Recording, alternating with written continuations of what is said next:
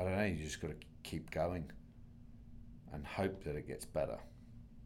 It's pretty hard to see that sometimes. And I've certainly had my low points, but I haven't quit. And I don't think now that I ever will.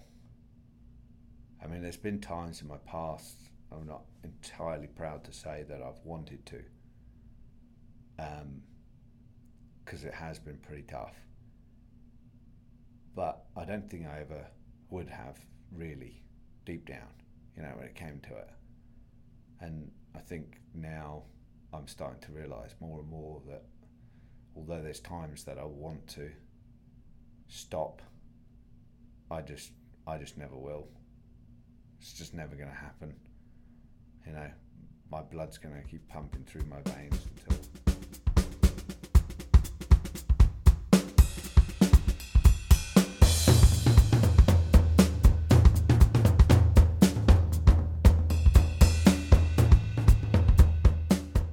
And welcome to episode 3 of Paper Fox Radio. My name is Az Roberts and I am your host. It's the 31st of March 2020 and again I'm here in the front seat of our car, parked on the street. It's late, trying to get the intro for this episode done. I'm also socially distancing myself like the rest of the world. It's a strange old time. If running is my bread and butter sport, I can put on a pair of shoes, head out the door pretty much any time of the day I like, and I get it done and I feel amazing. Sailing is truly a sport where it's like a meditation. It's truly good for my soul, and I could spend hours on the water just trimming sails, watching the wind fly across that foil and just absolutely lose hours of my day and be none the wiser. We've had a number of races where our skipper will ask me, how was the race and stuff, and I'll be unable to say anything meaningful to him other than, I don't know, I was just watching the sail all day, which is completely fine by me because the rest of the world goes by. If you're a sailor, hopefully you understand what I'm talking about, and if you're not a sailor, I encourage you, if you get the opportunity, to take that opportunity and get on a yacht. It is simply a beautiful, beautiful sport. Today's guest is Seb Langton. Now, I've known Seb for a couple of years now. I sail with him on the weekends out in Sydney Harbour, and when we're not on the water sailing, we enjoy a couple of pints together and a few giggles that go along with it. It is fair to say that I could recognise Seb's feet in a crowd just as well as I could recognise his face because he never wears shoes. He's a professional sailor and he's an entrepreneur who is always working on his next voyage or his next business idea. Seb's had a wonderfully colourful life, which has seen him sail many times around the world, finding himself floating in the middle of the ocean one moment and then on his back in the gutter of life looking up at the stars the next. He's a free spirit. Where most of us are bound by land in a 9-to-5 job, Seb is truly the captain of his own ship. He's creative, full of energy, and as you'll soon hear, he's a brilliant storyteller. Seb's story is about adventure, the entrepreneurial spirit, and bouncing back from when you get knocked down the hardest. I hope you enjoy this conversation with Seb. For those who don't know Seb, how might I paint a picture of his sort of character? And I summarised it by, if MacGyver and Han Solo had a love child and raised him at sea, that child would be Seb. That's pretty awesome. It's not bad. That is actually probably the most awesome description anybody's ever come up with. That's cool. Yeah, thanks, Ad. You got roguishness. I put it down. You got the roguishness. You got the charm. You've got the inventiveness. You can pretty much get yourself out of any situation. This is true. And there have been some close calls with some pretty interesting fixes as well along the way. So yeah. So welcome, Seb. I'm stoked to have you on the show, and thanks for your patience with the audio. Yeah, thank you very much for having me. It's going to be great. Yeah. So let's get started. There's a photo of you online that I managed to find of you as a boy. I think you know the one. Yeah, and you're yeah. on a yacht somewhere, and I'm guessing you'd have been about 3 or 4 years old. Yeah, that's right. It's actually the only photo of me as a kid. Is it? Yeah. I don't have any other photos of me as a child. That's the only one. Yeah. As far as photos go, that's an amazing photo. Not much has changed, huh? A few more wrinkles. But my height's pretty much still there. So Sim, to paint a picture, Sim's the height of a 3-year-old boy. And he's still wearing those overalls, which I'm yeah. very cute. Yeah. So what were you raised on a boat? No, I wasn't raised on a boat. I was born just north of London in a place called St Albans in Hertfordshire in the UK, and my father was quite an interesting character. He actually decided when he was 19 that he wanted to be a sailor, so he got a book from the library and proceeded to build a 30-foot yacht in his parents' back garden. Forgot to measure the distance between the two houses, and it turned out that the yacht just made it through the two houses with like an inch on either side, made the newspaper, and it was quite comedy. But that yacht is still on the water today, and as a result of my father's passion, I ended up growing up in the UK sailing, most of the time. In fact, I'd done 9 crossings of the English Channel, I'm told, in my mum's tummy. So it's kind of inherited, I guess, through my genes that I was going to be in love with the ocean and in love with sailing. So yeah. Awesome. So why so many times across the English Channel? Mostly alcohol runs, I think. Han Solo. Yeah. The fastest smuggling. The fastest ship. Yeah, it should have been called the Millennium Falcon, but it wasn't. It was called Gavotte. Was my father's first yacht. Gavotte. And we sailed back and forth picking up wine in France to avoid that, which is what everybody did back in those days. You used to do these sort of regular trips across to France and overload the boat and sink it a few inches in the waterline just to supply yourself through Christmas and New Year. It was good. It didn't change. Yeah, I can remember doing trips all the way through into my early 20s on a different yacht, but still the same mentality. We'd go over to Cherbourg in France and sink the boat as many inches as we could and come back. Did you ever have any close calls with overloading it, getting a little too? No. You could sink a boat quite a long way, I've discovered, with alcohol without having to worry about it too much. It just makes the journey home a little slower. But there was never any close calls. I mean, it's a day's sail from England to France, so that wasn't really an issue. It was just more the fun of going across, knowing what we were all doing, and the adventure of going across to a foreign country and creating havoc over there and running around in the supermarkets, jumping on the back of trolleys and running half the French over, and it was great fun. That explains so much. Yeah. So did you grow up wanting to be a sailor, or did you have other ideas back then? Or I think the thing I wanted to be most when I was a kid was Batman, but I mean, I've got parents and I'm not from a billionaire family, so that kind of didn't work out so well. But yeah, I mean, I've always loved, in all seriousness, I've always loved sailing. I've always loved being out at sea, and the adventure that it represents. To me, it's complete freedom. The idea that you can set off into the sunset and it not really cost you anything to travel from one place to the next, and all the cool things that you can see along the way and the challenges it represents.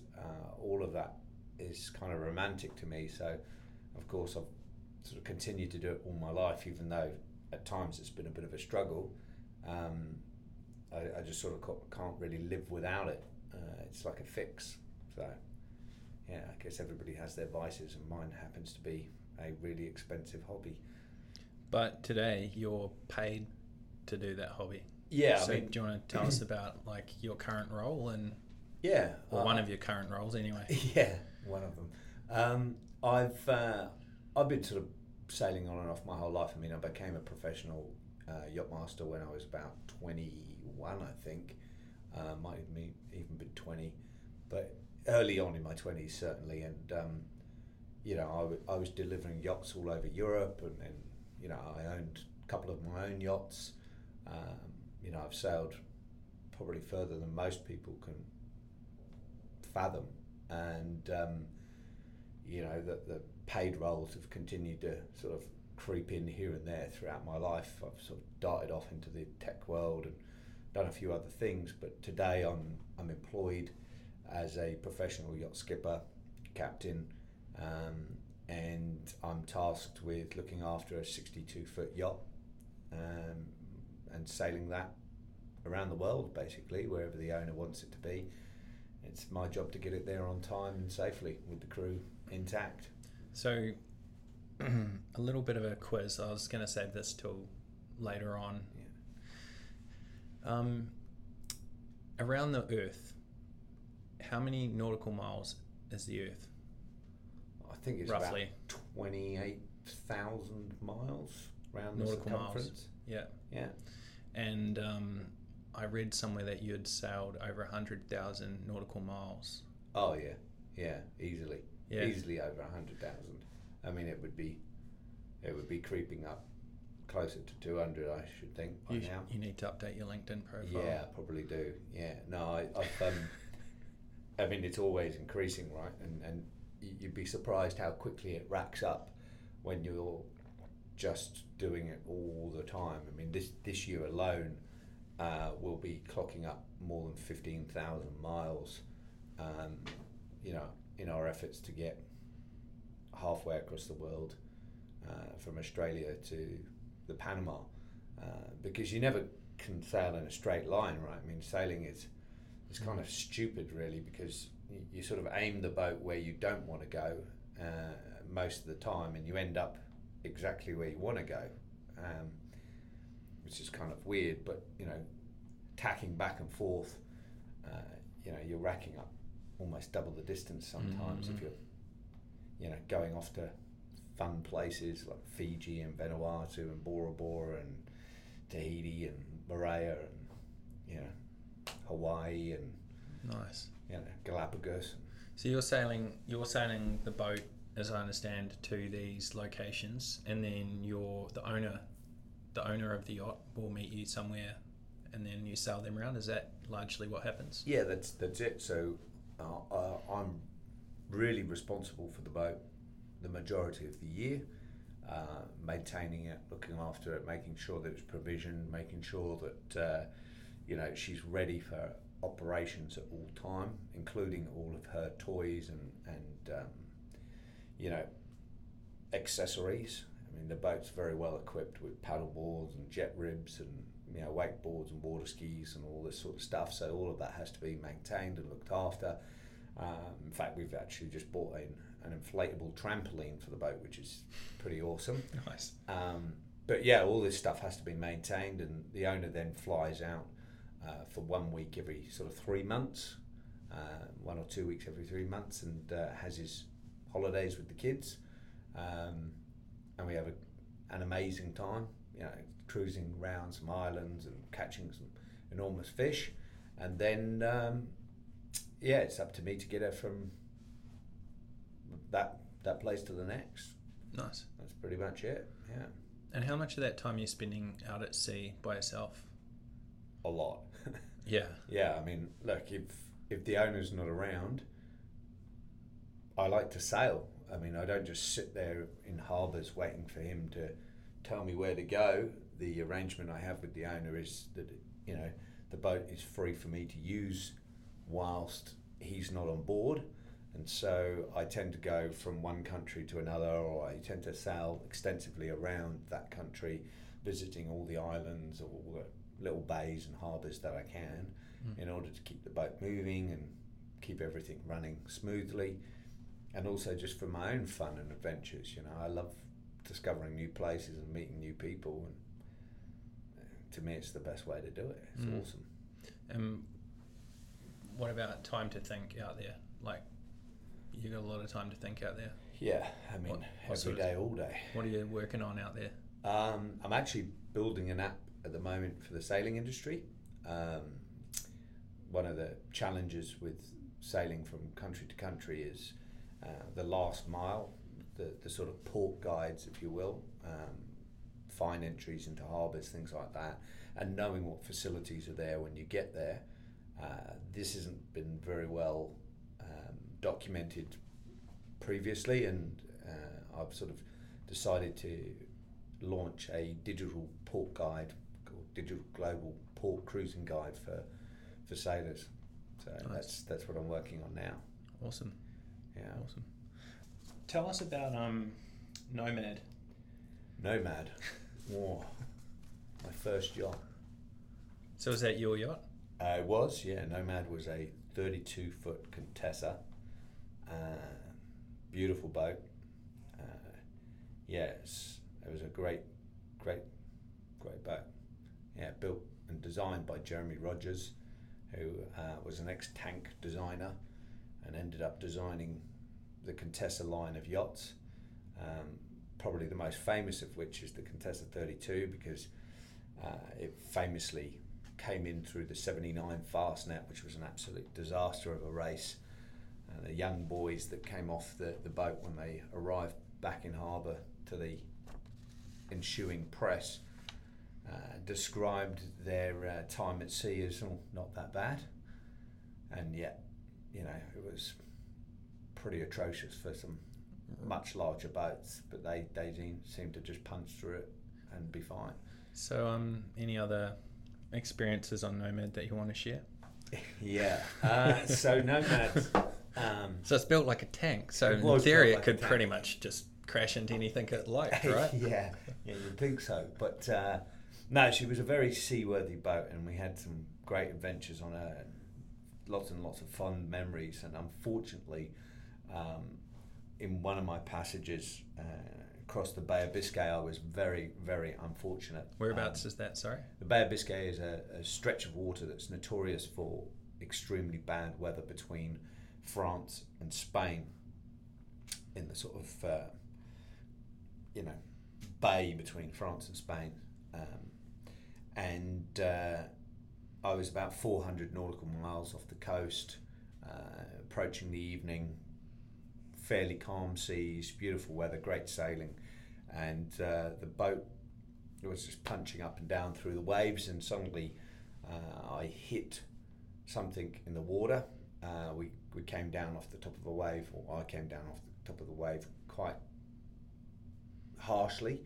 There was a bit of a jar to the boat, nothing that I'd have necessarily been too concerned about, and certainly no strange noises or anything like that. But looking down below, a couple of minutes after it happened, I started to see the floorboards floating up, which was pretty alarming. And that set in motion what ended up being a mayday situation.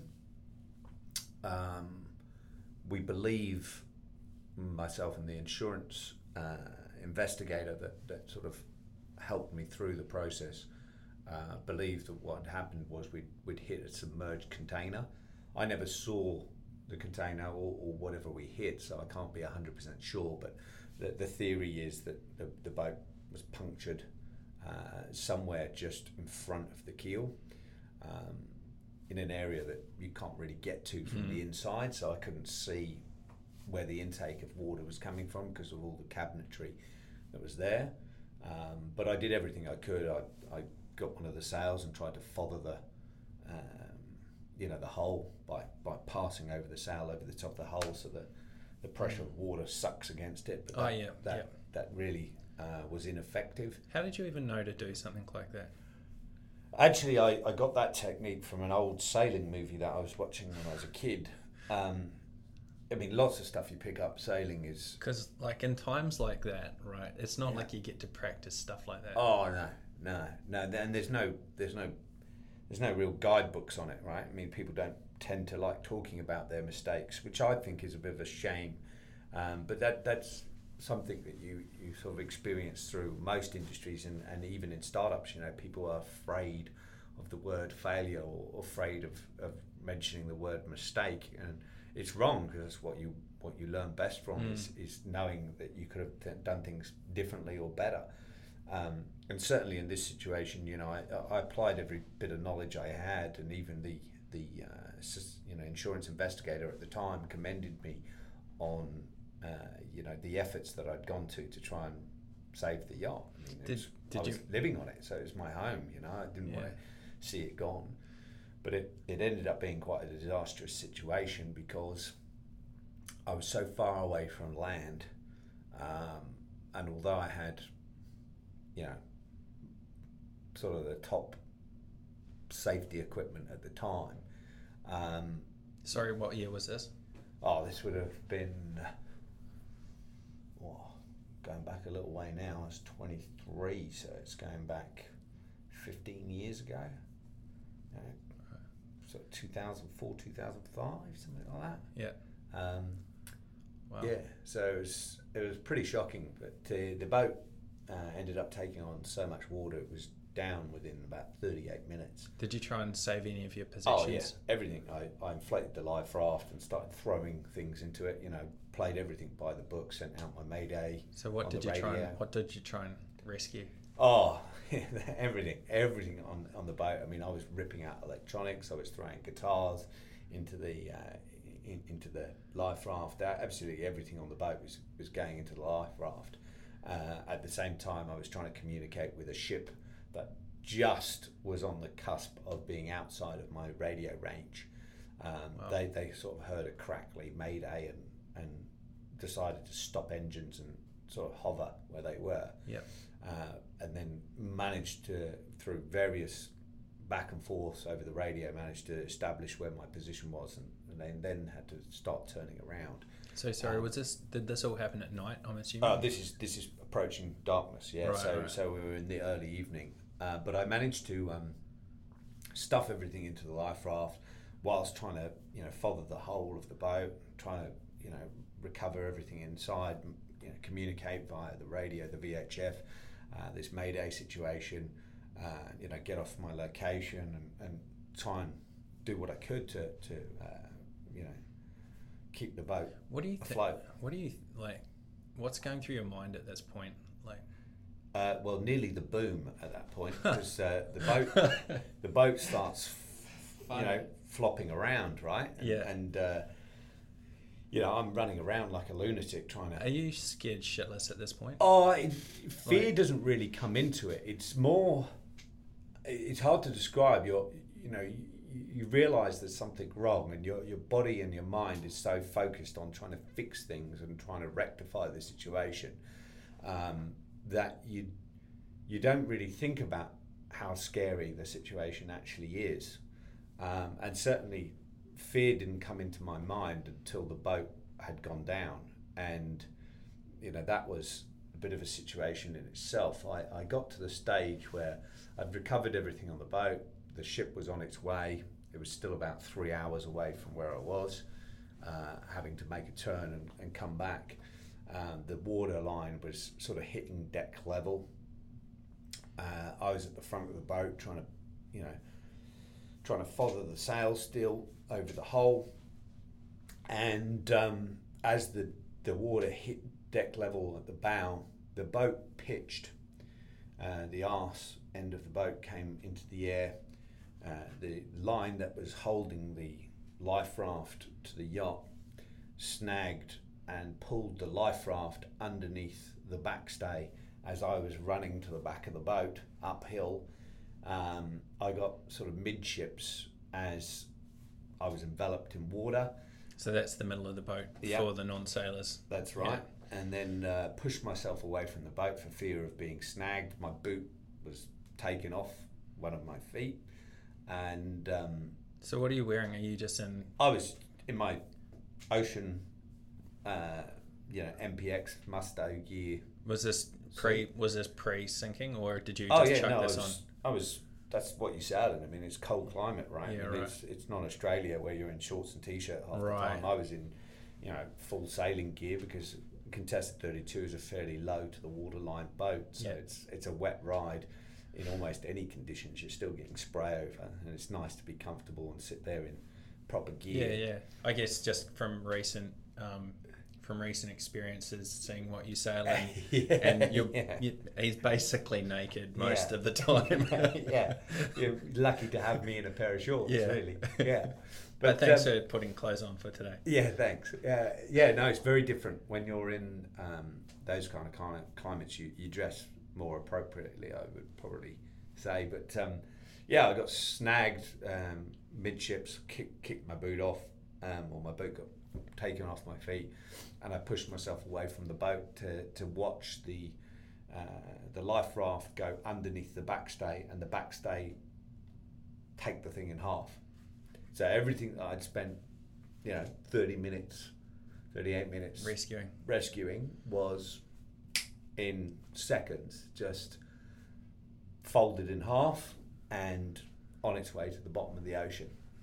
And I, at that point, watching the name of my yacht across the back there descend into the darkness of the deep, I did start to become aware of the fear and the dire situation I was in. Wow. Because I was now swimming in the Atlantic Ocean, 400 nautical miles off the coast. Water temperature? Bugger all. Right. Like stupidly cold. I've never been colder in my life. And by the time the ship arrived, I was a pin bobbing up and down in the ocean, right? And tell us about the flare situation. Rescue flares. Miraculously, having everything go down, a few things pop to the surface as it does. You get the sort of sea junk coming off the boat. One of the things that popped to the surface, of course, was the flare box, because it was a sealed plastic container full of air. So that bobbed to the surface amongst a couple of bags that popped up that were obviously, trapped with air pockets inside and light enough gear to not weigh them down. So I clambered over to these things, grabbed them, and was using them as well as my life vest as a sort of buoyancy aid. And that in itself is a hairy situation, because you're sort of seeing odd things pop to the surface, and naturally, you're there fully exposed to the elements and to the environment, and you're thinking, oh my God, is that a shark? Is that a shark? Yeah. Is that a shark? Is that a shark?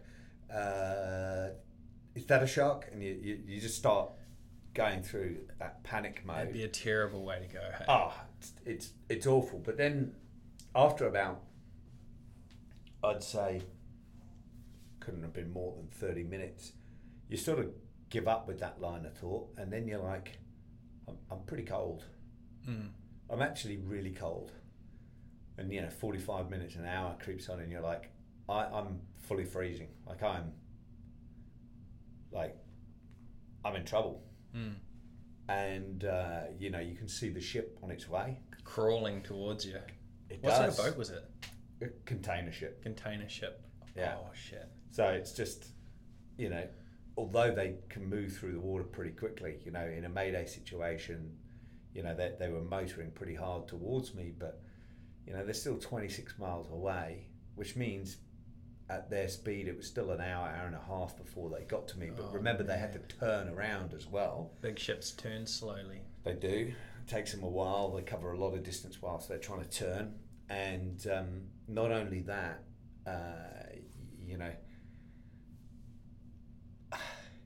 it's hard to describe, but getting on board or getting off and down to somebody in the water on a big ship is not an easy task. So here I am in the water, freezing, the coldest I've ever been. I was frozen. My hands were so cold, I couldn't set off the flares anymore. So I had to hold them with both hands and try and hit them against my knee. And one of them went off in sort of pretty much my face. It just blasted straight in front of me, and of course. You're so lucky you've still got your vision and stuff, hey? Yeah. It was, and the rest of your face, for that matter. Well, and all my fingers and toes, because I was when they plucked me out of the water, I was semi-conscious. Was your face an improvement before you got shot in the I'm not sure. You've seen the photo of me as a kid. There's nothing in between. Definitely, something definitely happened with that flare getting shot in the face. Yeah. I mean, I've still got my eyebrows. I'm still a man. Yeah. But that was pretty hairy. I mean, once the ship was alongside, I mean, it still felt like forever before they managed to get down and get across to me, pull me out of the water. And as I said, when they pulled me out of the water, I was semi-conscious. I mean, I don't remember the whole situation. I sort of remember being yanked out of the water. I remember sort of coming to, laying on my back in the life raft. You know, they've got these sort of motorised life vessels. Then they had to crane that up the side of the boat. I don't remember any of that happening. Because these are massive boats, eh? Yeah. Oh, mate. Man, like we've sailed past them on the harbour. Huge. Yeah. Huge. And they're lowering these things from, which are big boats in themselves, right? They're escape pods. Or 30 foot long. Yeah. As big as your yacht. Yeah. I mean, they're huge, and this thing was enormous. Bloody great thing. Then they rushed me to the medical bay. I came to in the medical bay of the yacht, confused as to what was happening. And I was like, "Where's my clothes?" They'd obviously taken everything off me, wrapped me in a foil blanket. There was all my stuff in the corner, I was told, when the captain came in to see me. It was a really interesting period in my life where I learned an awful lot about how things can change really without any of your ability to control the situation. I mean, it's not like I could have done anything different, I mean, if I'd set off a few minutes later or, sailed a slightly different course, yeah, sure, I might have missed the container, but there was no way I was ever going to see it. These things float underneath the surface, and as I said right at the start, I'm not even 100% sure it was a container. I mean, it could have been literally anything floating under the surface that I hit. I was out running with our mutual friend Jono this morning, and we were talking about the container situation. Do you know the number? Like, there's supposed to be some crazy high number of containers that get lost off container ships. He said it's a stupidly high amount when you consider it. Like, I mean, I know that they... Because the ocean's littered with containers, hey? 100%. There's so many of them out there. But remember, at the same time, the ocean is so massive. Yeah. And most of them sink straight to the bottom. They fall off a ship, they're heavily laden, and they just, they get damaged in the process of falling off, and they're at the bottom of the ocean. You know, sink like a stone. Yeah. Occasionally, they're well sealed, they have air pockets in them, and unfortunately those air pockets make their way to the one corner, and that becomes a pyramid underneath the water, right? It point up. Is there a term for the, maybe I'm just imagining something, but is there a term for containers that are submerged, or is it just submerged container? As far as I know, it's just a submerged container. I mean, there's no specific term that I'm immediately aware of right now. No, but forget it. It's all good. Yeah, it's just one of these situations that you can't really avoid, and you've just got to man up and deal with, and that was certainly a massive learning point in my life to realise that things can change without your control, and you've got two ways of dealing with it. You can either sort of panic and lose it completely, or you can man up and get the job done. And I'm lucky, really. I mean, I survived something that a lot of people wouldn't have. For sure. And it does stick with you. I mean, I'm still a fun, happy, go-lucky kind of character. Yeah. And it doesn't really affect me. And I mean, I'm not ashamed of what happened or,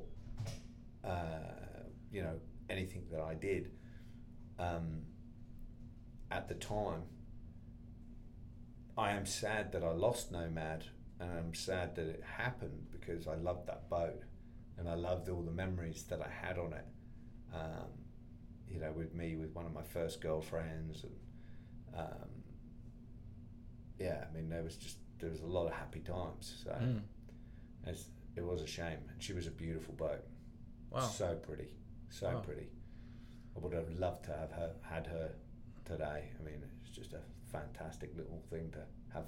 Where do you think your ability to act cool under pressure? Because I've seen you on our boat that we sail on the weekends, and your ability to just be like, when a situation occurs, you're just straight in there to, like, it's your second nature to actually go and solve the problem, and you don't even, it's almost like you don't lose time faffing about worrying about it or anything like that. You don't get lost in the hype or the stress of the actual situation, because when you're on a boat, like, shit's pretty dangerous, right? You've got water all around you, and stuff can go pear-shaped really freaking quick, right, as we've just established. So where did that come from? Is that just years of being on the water, or? I don't actually... Was your old man like that, or? I mean, my old man was practical, he could fix anything or build anything, like anything he put his mind to, he could do. But I'm still aware that my dad has fears, I know my dad's slightly afraid of heights and things like that. But I don't know why I'm like that. I don't acknowledge danger if there is a situation that calls for me to, rectify a problem. Like, when the yacht was hit, or when I hit something with Nomads, there wasn't a second that went through my mind that I can remember where I was like, oh, panic. Because there's a lot of people that do, right? I've got to do this, I've got to do that, I've got to do that, and then this happens, and then I've got to do that, and I've got to respond to the radio call. I mean, it was all very systematic. And I mean, you've seen me as well on Rod's boat, when stuff happens, like, we lost the steering going round a mark, with all these other boats trying to round this mark at the same time. And, one of the crew members, I remember, ran downstairs and started making a very panicky, rushed radio call, VHF call for help. And everybody started sort of running around trying to solve the situation, which was actually pretty easy to rectify. And once we got everybody under control and just hove to the boat, it was a really calm situation to solve. We pulled out the emergency rudder, or tiller, and put in the emergency tiller, and we sailed her back to the port. There was nothing to actually get dramatic about, and I think that's why Rod, the owner of the yacht that we race on together, loves me being on board so much, because he's seen me countless times in situations, get the job done without that need to panic or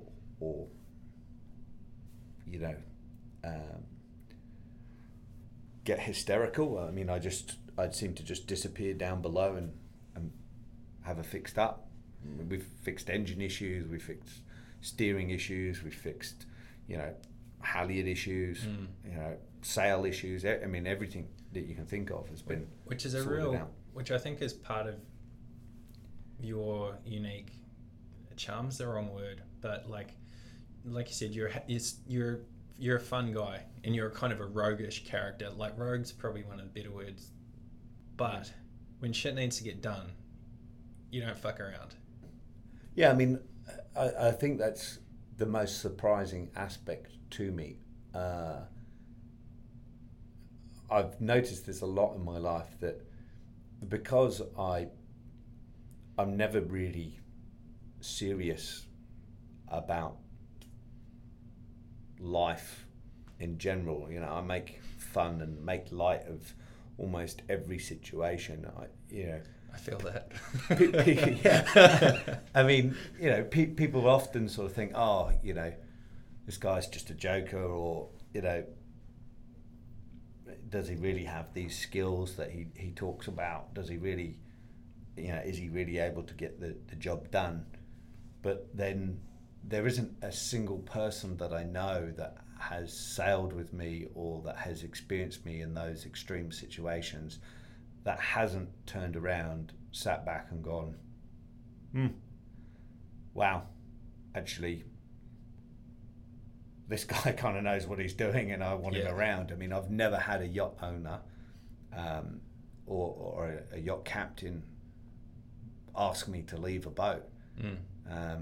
And I pride myself on that aspect of my life. You know, these guys want me around because I'm good at what I do and I'm good in situations that other people fall apart in. And a lot of these guys have seen that. And, you know, some of them in particular have even said, look, you know, if you ever have a call to need to impress somebody, take them out on a yacht.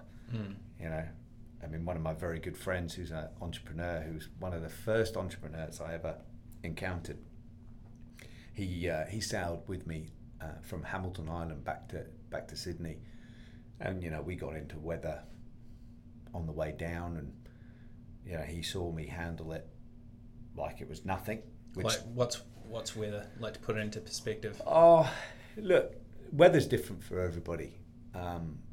You know, stuff that scares yourself or others is stuff that I don't even blink at, right? I mean, I've been through some pretty big storms, and like Oscar Wilde says, you know, character is built on mountaintops, battlefields, deserts and oceans, right? You know, it's one of his sort of famous quotes. I've probably sort of got the order wrong, but essentially what he's trying to say is, you know, challenge is really what builds character, and there is no more challenging environment than to be in extreme situations, and you only find those extreme situations in, you know, mountaintops, deserts, oceans, battlefields. You know, these places are where you're really going to test somebody's soul, whether they can make it through something or whether they fall apart. And I've certainly been on boats in my time where I've seen grown men,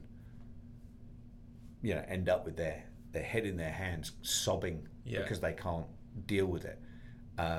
You know, I've been in situations where, you know, I think the boat has sort of spent more time underwater than afloat because of the waves that are literally just coming over the boat each time. You know, the boat would pass over one and pretty much just go through the next. You know, this whole ocean of water just coming down the deck. I mean, I've had the whole sort of spray hood ripped off the top of a boat, and me end up sailing with ski goggles sort of thing. Well, with dive mask on, with a dive mask on, because you've got dive masks, not ski masks. On the yacht. I mean, hate to correct you on your terminology there, but the concept's the same.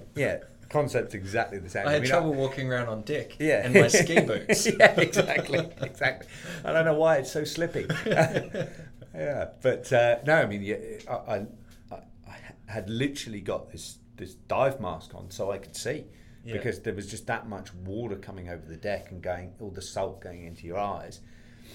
It was crazy.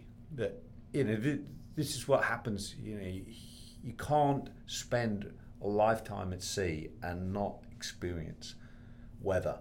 If you do, you're not really sailing. And I can definitely say I've been sailing and I've been through. I haven't been through it all.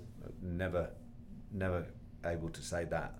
But I've definitely been through stuff that has raised a few of my eyebrows occasionally. And they're not easily raised. No, not. There's not some in those things that will raise your eyebrows, but not when it comes to the ocean.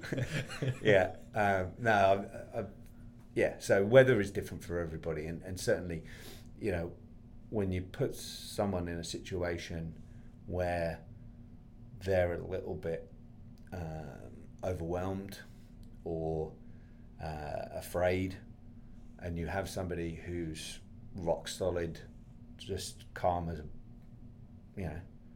anything, just handling everything that's thrown at him, obviously that a situation where you're going to shine, and that's really why my good friend Lloyd said, look, you know, it's the most impressive situation I've ever seen you in.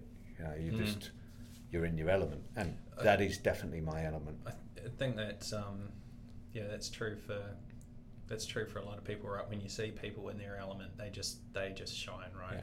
Yeah. And yours is definitely on the water. Yeah. You're on land at the moment. You're about to take your next voyage, and you're living in a garage in the inner west. Yeah. I'm living in a garage in the inner west. This wasn't entirely my own doing. Unfortunately, a couple of years ago, I was running a startup where I'd invented one of the smallest remote GPS tracking products in the world. This is Pod? This is Pod. It was a company that I very much loved. The product was invented in the name or in memory of my beloved cat Rango, who died. Where was Rango? Was Rango in Sydney? Yeah, Rango was in Sydney. Rango was he was my 30th birthday present, and he was an incredible cat. Everybody loved Rango. He used to come up to the office with me in my first startup here in Australia. And that was Winbox? That was Winbox, yeah, a payment gateway that I invented to negate the need to discount. And yeah, he was a great little man. I mean, he used to stay up late at night with me, and we used to just play through into the early hours of the morning. And he used to ride on the motorcycle with me occasionally, and he was a cool little dude. And unfortunately, as is part of some cats' lives, he was a little adventurous, and I think he got hit by a car. I don't actually know because I never found him. But I was distraught for like 3 days. I was destroyed, absolutely destroyed. Anybody who's a pet lover will always have one pet that is just their entire world in their life. And Rango was definitely that guy for me. He was my entire world for years. He did actually become my best friend for a long time, and when he went missing, I was absolutely devastated. How long had you had him? Sorry. Oh, years. Yeah. Years, and through a lot of difficult times. The wonderful thing about a pet is you can turn up, and it doesn't matter what state you turn up in, drunk, sober, angry, upset, happy, tired. They just love you. They're just happy to see you. No judgment, no nothing, they're just awesome.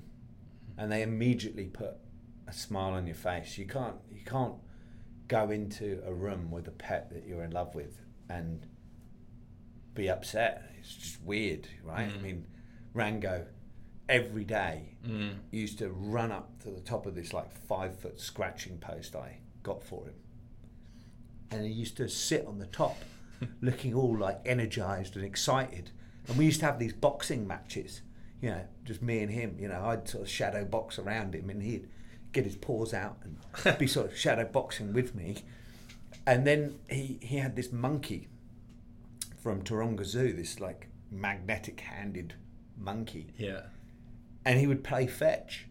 He would run off and grab his monkey, leap up to the top of this scratching post, and he'd drop it, and I'd throw it anywhere in the room, and he would launch himself off the top of this scratching post and go and grab it, and it would be like that for hours, and we'd just have this great time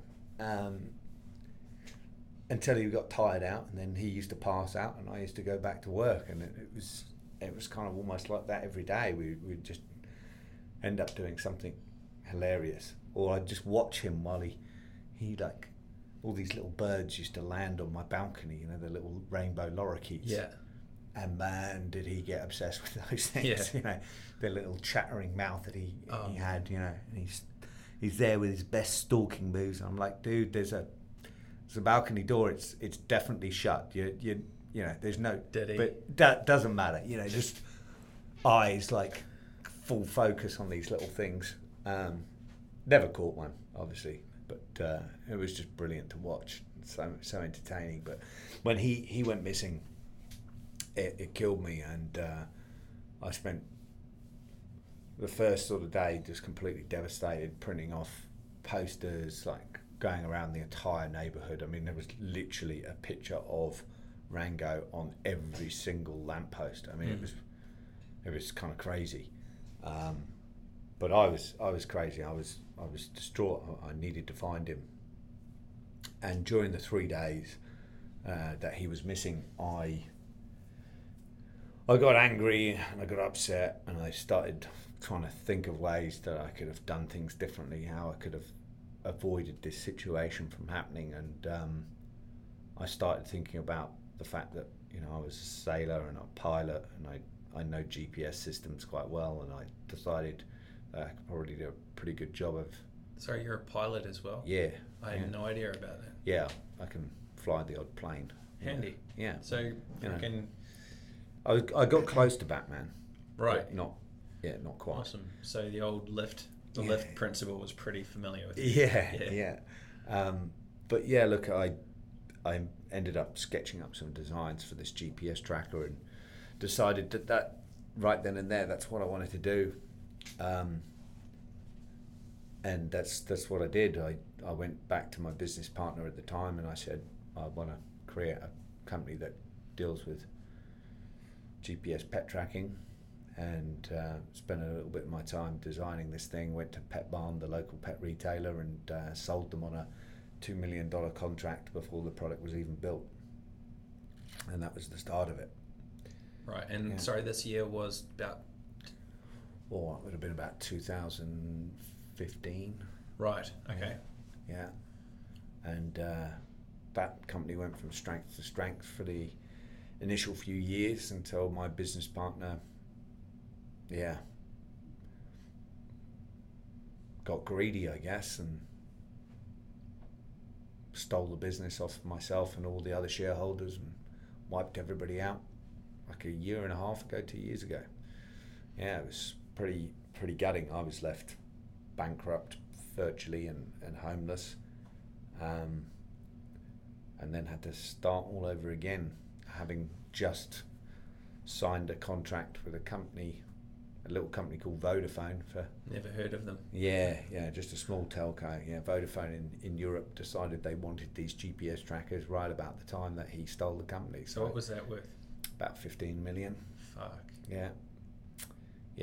But everybody gets their share in life, and he was never happy with his holding in the company. But this is what happens, right? I mean, he wiped out the founder and sent the business completely under. I mean, it's now being liquidated because he couldn't deliver. You can't steal a company and still maintain contracts and relationships with people, and eventually, the company's gone under as a result. It's a damn shame because it was a great product. Yeah, he probably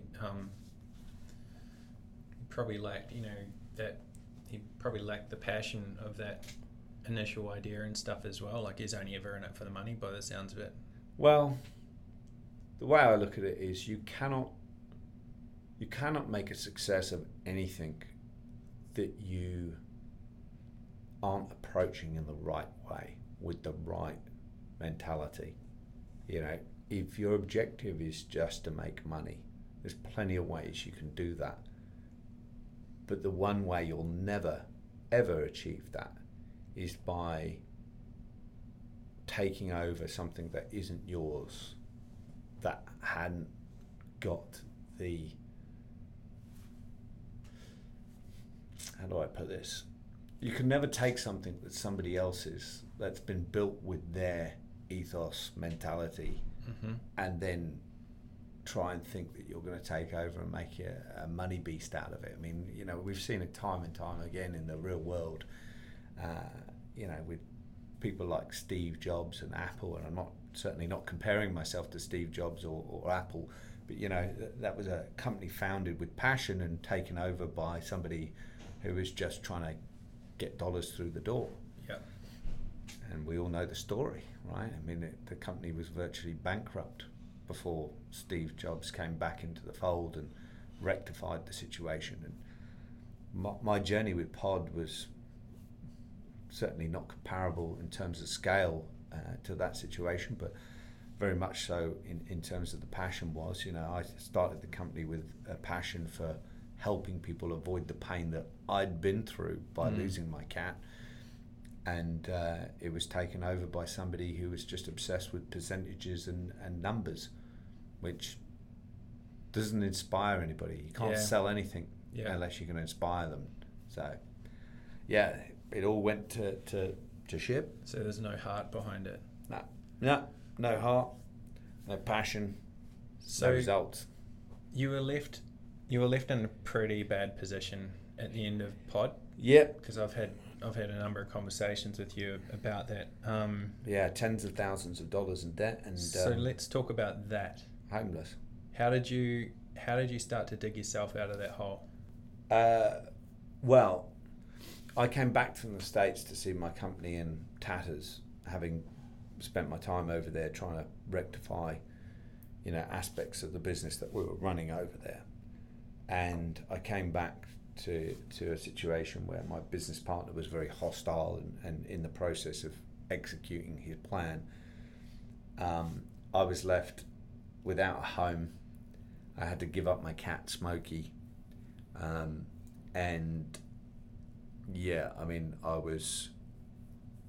I was homeless and tens of thousands of dollars in debt, scratching my head as to how I was actually going to make it through and pay all my bills. I was still being paid by Pod at this time, but it wasn't enough to cover the interest of the debts that were there from trying to keep everything going.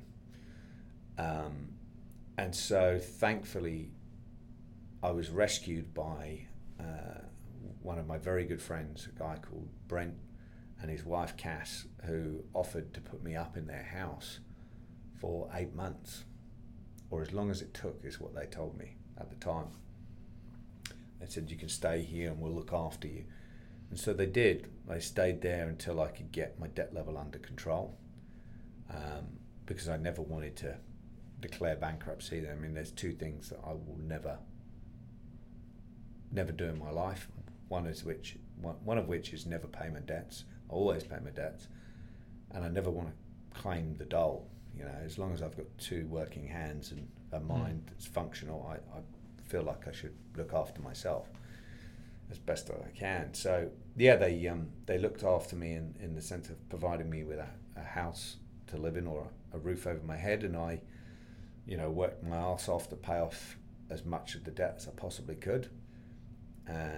In the end, I discovered that I could make quite a bit of money by using some of my skills to pick stuff up from the streets in council cleanup, refurbish it, clean it up, and sell it on to people that were in need of those items. I found it quite enjoyable work because I was sort of rescuing stuff from being thrown into the landfill, and it was sort of a fun way to make a living, driving around, enjoying the Sydney weather, picking up all sorts of items from flat screen TVs to couches to Did you buy the bus for $3 or something like that? I nearly bought a bus for $3. Yeah, there was a bus that was being auctioned off. Because I didn't just do the council cleanup. There was also these auctions that I'd go to, for storage lockers, abandoned storage lockers, like the Storage Wars on TV. So essentially, I lived out my dream of being a picker, because one of my favourite shows for a while was American Pickers, and the other one was, storage wars. Right. So I kind of lived out this dream. I don't know why we bothered talking about startups and Yeah, sailing. yeah. We should be talking about inspiring trash TV. Yeah, well, it was kind of a fascinating period because I ended up doing what I sort of always watched on TV, thinking that would be so cool. And I ended up with this van, and I was driving around picking up all this stuff off the street, selling it to other people, some of which was hilarious. I remember picking up something off the street, and I'd take a photo of it and list it up on Facebook Marketplace, and I actually sold something to the next door neighbour of a guy who'd thrown it out. What? So yeah, it was sort of weird, but yeah, I had a sort of great time doing that and flipping these storage lockers I'd go and buy for bugger all money. I'd take over all the possessions inside the locker and then sell it on. And one of which was at one point I nearly bought a bus for $3. Turned up there with a mate, checked it all out. We even got the engine running. Mechanic friend of mine, so we sort of spent a little bit of time tinkering with it. Got this engine running. Nice. To the shock of the guy in the storage. So, what size bus was it? Oh, it was like a 30-foot bus from I can't even remember the year now. I think it was the same bus they used in that famous Australian film. No. Priscilla, Queen of the Desert. Yeah, same model. Same like model. an old Bedford or something? Oh God, I can't even remember the make, but it's the same bus. It's the same style of bus. You'll have to look it up. You know when you say things like retro buses and stuff like that, and you've got like this image of the American shaped school bus. Yeah. Well, that would have been awesome. I would have got one of those in a heartbeat. Yeah, I know, but isn't that funny how you say bus and my image of a bus is that retro American thing? But it was actually Priscilla, Queen of the Desert bus. And I'm trying to shake that mental bias and go, what shape bus was it? Anyway. Yeah, well, it was that exact style of bus. In fact, I think it was the same model, but not obviously the one from the movie. Were they throwing in drag queens as well? Not that I was aware of, and certainly the inside was completely stripped out. I mean, I was just going to turn it into this like awesome tiny home and then sell it on. Yeah, nice. It was the vision, but another friend of mine's. I think they're building a tiny home in the back of like a transporter, not a they're stripping it out, putting installation and stuff in it. Transit van, maybe a transit, yeah, the bigger got Ford. Like 250,000 Ks on the clock already. Yeah. I mean, those things go forever, don't they? People do it. I mean, when I was in the US, I actually was living out of a 1977 Ford Econoline 350. So this thing had a 5.6 litre V8 engine, big Ford V8 engine, and I built the whole thing so it looked like a yacht in the inside. This sort of luxury wood panelled, white piping interior, but the outside just looked like an A-Team van. I mean, it was like matte black, but it was painted with chalkboard paint, so you could draw all over it with these massive chalks I had. And what would you put on the side of it? Oh, all sorts of stuff. I mean, we did a whole decal one time of one of the road trips I did through, the sort of west coast of America. We did this whole, trip up into Utah and California and Arizona. So we did this massive decal with, kind of an up theme with, Venture is out there all scribbled on the side. It was pretty cool. Yeah. Nice. If you're stalking my Instagram, I think there's pictures of it on there. I didn't actually go too far through Instagram. I got seriously envious of the amount of good times you're having on your boat, and I'm like, my soul can't take this anymore. I'm quitting. I'm quitting. I don't want to talk to Seb anymore. Yeah. So did you end up selling the 5,000 condoms? Oh, or did you get rid of those? Yeah. How did you even get those in the first place? The condoms. Was that part of the same shtick, or? No, the condoms came about because of Lloyd, my very good startup friend Lloyd, who got me into this whole startup world. He, when I first met him, was running a company called Big Richard Condoms, which was a condom brand that sort of amassed some success here in Australia, but never quite got itself off the ground. Never quite got up. Yeah. Lacked a bit of oomph. But look, he he still to this day is probably one of my most inspiring characters because, he's just so persistent. Yeah. And has so much stickability when it comes to, enduring tough times. I mean, this guy has been, working on some of his startups for so long and just refuses to give in. And I love that quality about him. He's an incredibly smart, funny guy and enormously tall. I think his atmosphere is slightly different from mine, but been one of my very good friends for such a long time. And he ran this company called Big Richard Condoms. I ended up being in one of his adverts for it, which now has about 500,000 views on YouTube. It was terrific at the time until I got landed with sort of 450,000 condoms in my garage, which I've been slowly trying to get rid of. I'm now down to 150,000. So if anybody's out there and needs some condoms, just. What did I think it was 5,000? No, I was trying to sell them for $5,000. Oh, but right. Yeah. So there's 150,000 condoms. Yeah, I mean, if it was 5,000, man, I'd probably just keep them and use them. Keep them for your own stash. But no, it's 150,000. It's a bit more than I need. That's in the short term. I mean, we talk about growth. Yeah. And being honest with ourselves, and it's good that you can be honest that you probably won't go through 100,000 condoms. Yeah. Well, I hope not. I mean, things will probably be pretty worn out by then. But no, it's a lot of condoms. But I'm one of these people that I don't want to see them go to waste. I don't want to see them just thrown in landfills. I'd rather just try and move them on, sell them to somebody who can make some money off them. So I'm trying to recoup some of the money that's cost me to store them in the garage, because space equals dollars in my world.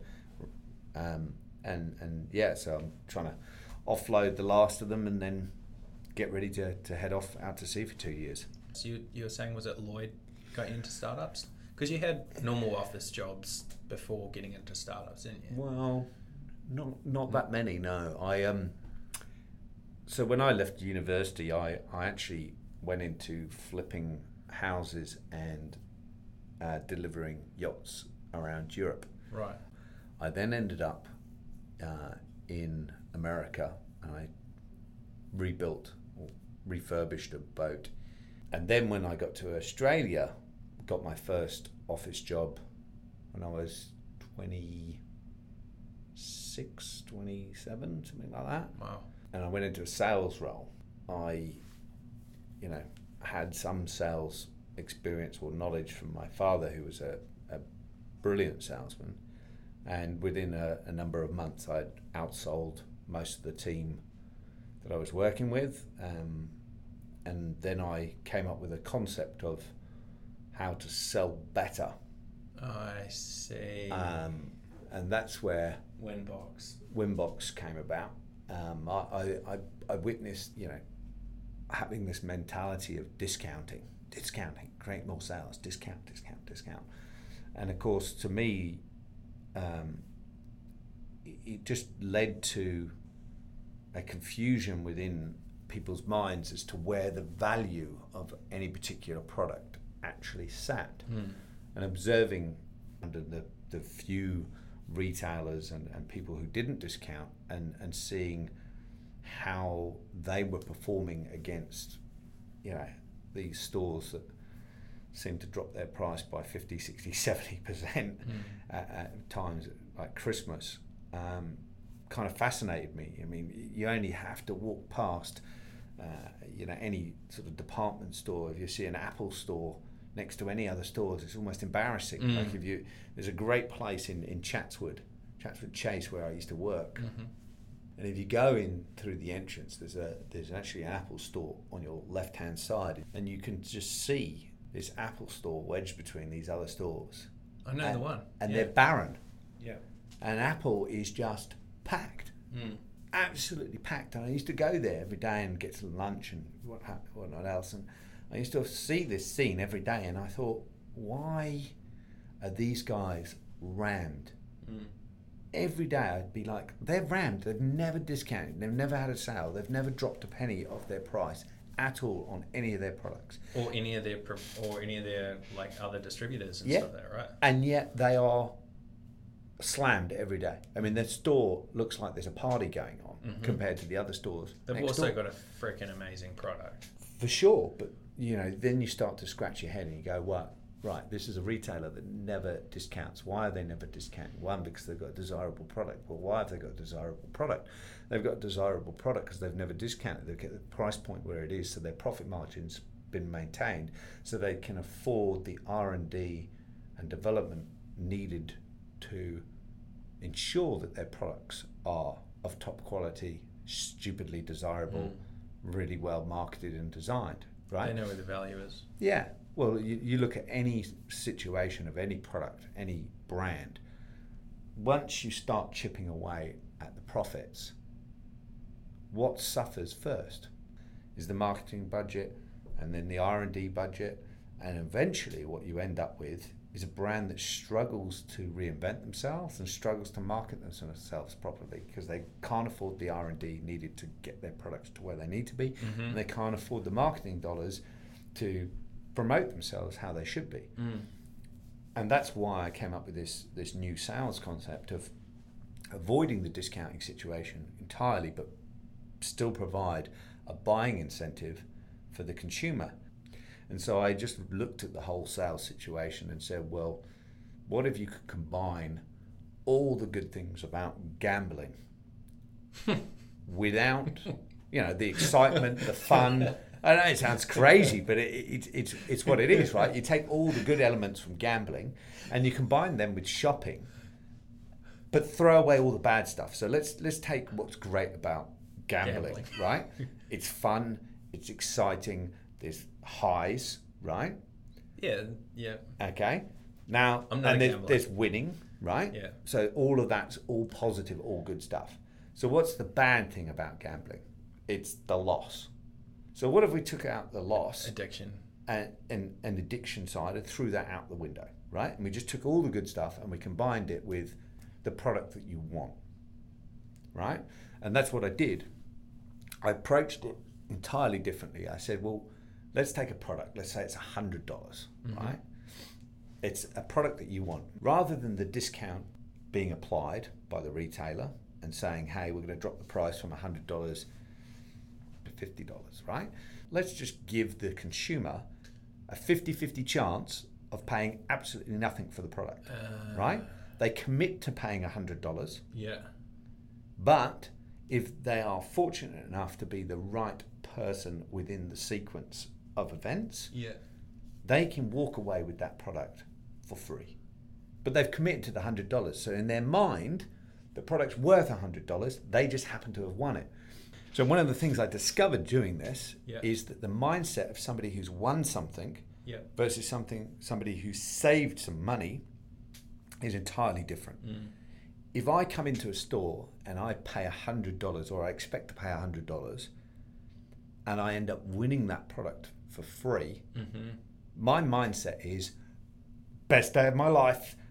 I'm going to get that and I'm going to get that. Because winning something is much more exciting than giving them a 50% discount and watching them walk out having saved $50. We actually boosted sales by 283% without discounting a penny. Wow. So this is where Rango comes into the mix. Yeah, so during that time when we were running this company. It sounds like it's a pretty exciting product, right? Yeah, look, it's something I definitely want to go back to when the time is right. So during this time that I was running this company, that's when Rango went missing, and that sort of provoked the whole change in strategy for me, at least, because the pain and loss of losing Rango was quite significant. But at the same time, you know, I have to recognise that what I was doing was pretty cool, and you know, it's Einstein who said, if you do the same thing over and over again, expecting a different result, that's the definition of madness. Yeah, it's the definition of insanity. Yeah. And yet, you know, you look at retailers, they do the same thing every bloody year. Yeah. They discount their products and then they cry about it in the media, about how sales are down, about how they can't get, you know, people to buy, how the environment in the high street is no good, how people are going online more and more, you know, with the same old sob stories every year, but they're doing the same stupid thing every single year. Yeah, in time I'll definitely go back to that concept and retweak it and relaunch it. What's one piece of advice you'd give a startup founder? One piece of advice for a startup founder. Well, I quite often say that the trick to succeeding in a startup or persevering in a startup is an hour a day. 1 hour every day can change your life. Because ultimately, that's all it takes. You see, the difference between the people who make it and the people who don't is perseverance, right? Some people, almost all people, have an idea in their life where they go, yeah, this is a really cool business idea. And some people, that's as far as they get. It's a cool business idea. And they might tell a few friends about it, but they never devote any time to it to actually make it work. It's just an idea. And then you get a different set of people who take it one step further. You know, they might, you know, do a little bit of research and spend a little bit of time. You know, they might buy a domain name, or, you know, set up a company, or you know, or register a company name or something. You know, they'll do that little bit more, but they sort of run out of steam within a few weeks because life takes over, and you know, that's sort of as far as it gets, right? And then you've got those who get a bit further, and you know, they might persevere enough to see the product go live or see the idea come into the real world, but you know, they never take that leap from this is kind of a side thing to actually, I need to dedicate some time to this and actually make it work, or I need to go out there and raise some money and do it properly. And those that make it all the way just, I mean, they just don't quit, right? They're just not quitters. Doesn't matter how hard it gets. I mean, Jesus, I've been homeless. I've literally picked rubbish off the streets and pulled myself out of the gutter by selling those products to people who probably had no idea where they came from, but, you know, still loved it because it's what they wanted. But, you know, I've literally come from the gutter back to, you know, doing all right because I just refuse to give up. I don't care that I live in a garage. No. You know, I've just made the most of it. You know, but there are a lot of people out there who can't fathom the idea of sacrificing any of their life. And that's cool. That's great. I mean, if you don't want to sacrifice, that just means you're not the type of person that could do it. Yeah, be comfortable in that sort of, just be comfortable in that sort of environment. Yeah, and I see it time and time again. I mean, one of the biggest traits that I noticed in my ex-business partner over time, over the two businesses that I engaged with him in, was the fact that he never was prepared to sacrifice. He would never want to put skin in the game other than his own sweat, right? Other than his own time and efforts. But that's not enough. If you're not prepared to sacrifice, you can't expect the reward. You can't just devote a bit of time and go, oh, you know, that's fine, you know, that you're being paid for, right? It's more than that. I mean, you've got to be prepared to go down on one knee if you want to, you know, jump up in the air. And if you're not prepared to go down on one knee or end up flat on your face, then really, I don't know if you've got the sort of salt that you need to be jumping up in the air celebrating a win, right? I mean, it's the same in everything. Sports, you know, startups, life. You know, it's all the same. You know, the greatest athletes, they are certainly prepared to go down on one knee. I mean, some of them half kill themselves with training to be the best. And the startup world's no different. It's about persevering. And why I say 1 hour a day is because that's really all it takes. If you just spend 1 extra hour a day and you're efficient with your time, you'd be surprised how much you actually progress forward. And it's not to say that an hour a day is all it takes, but certainly if you pace yourself, you end up with a better result. It's a marathon that you've just got to stick at, right? Yeah. What's the one thing that sailing has taught you? One thing. How to weather a storm. Yeah. Highs and lows, man. But I know how to bounce back better than most. And I've been through some crazy stuff in my life. Being tortured, been electrocuted, been hung, been through some pretty heavy stuff in terms of oceans and nearly losing my life with a boat going down and, business partners screwing me over, my own family taking things from me. But I don't know, you just got to keep going and hope that it gets better. It's pretty hard to see that sometimes. And I've certainly had my low points, but I haven't quit. And I don't think now that I ever will. I mean, there's been times in my past I'm not entirely proud to say that I've wanted to, because it has been pretty tough. But I don't think I ever would have really deep down, when it came to it. And I think now I'm starting to realise more and more that although there's times that I want to stop, I just never will. It's just never going to happen. My blood's going to keep pumping through my veins until it, everything breaks. Like I'm just going to go forever. And I'm okay with that. I don't care if it means I have to start over 100 more times. I've sort of come to learn that there'll be a few more sacrifices yet. And that's cool. I'm actually happy with being that crazy creator and that mad guy who goes sailing off around the oceans. I mean, it's not conventional life, and it's certainly not the life most people would want to live, but I kind of like it. I do.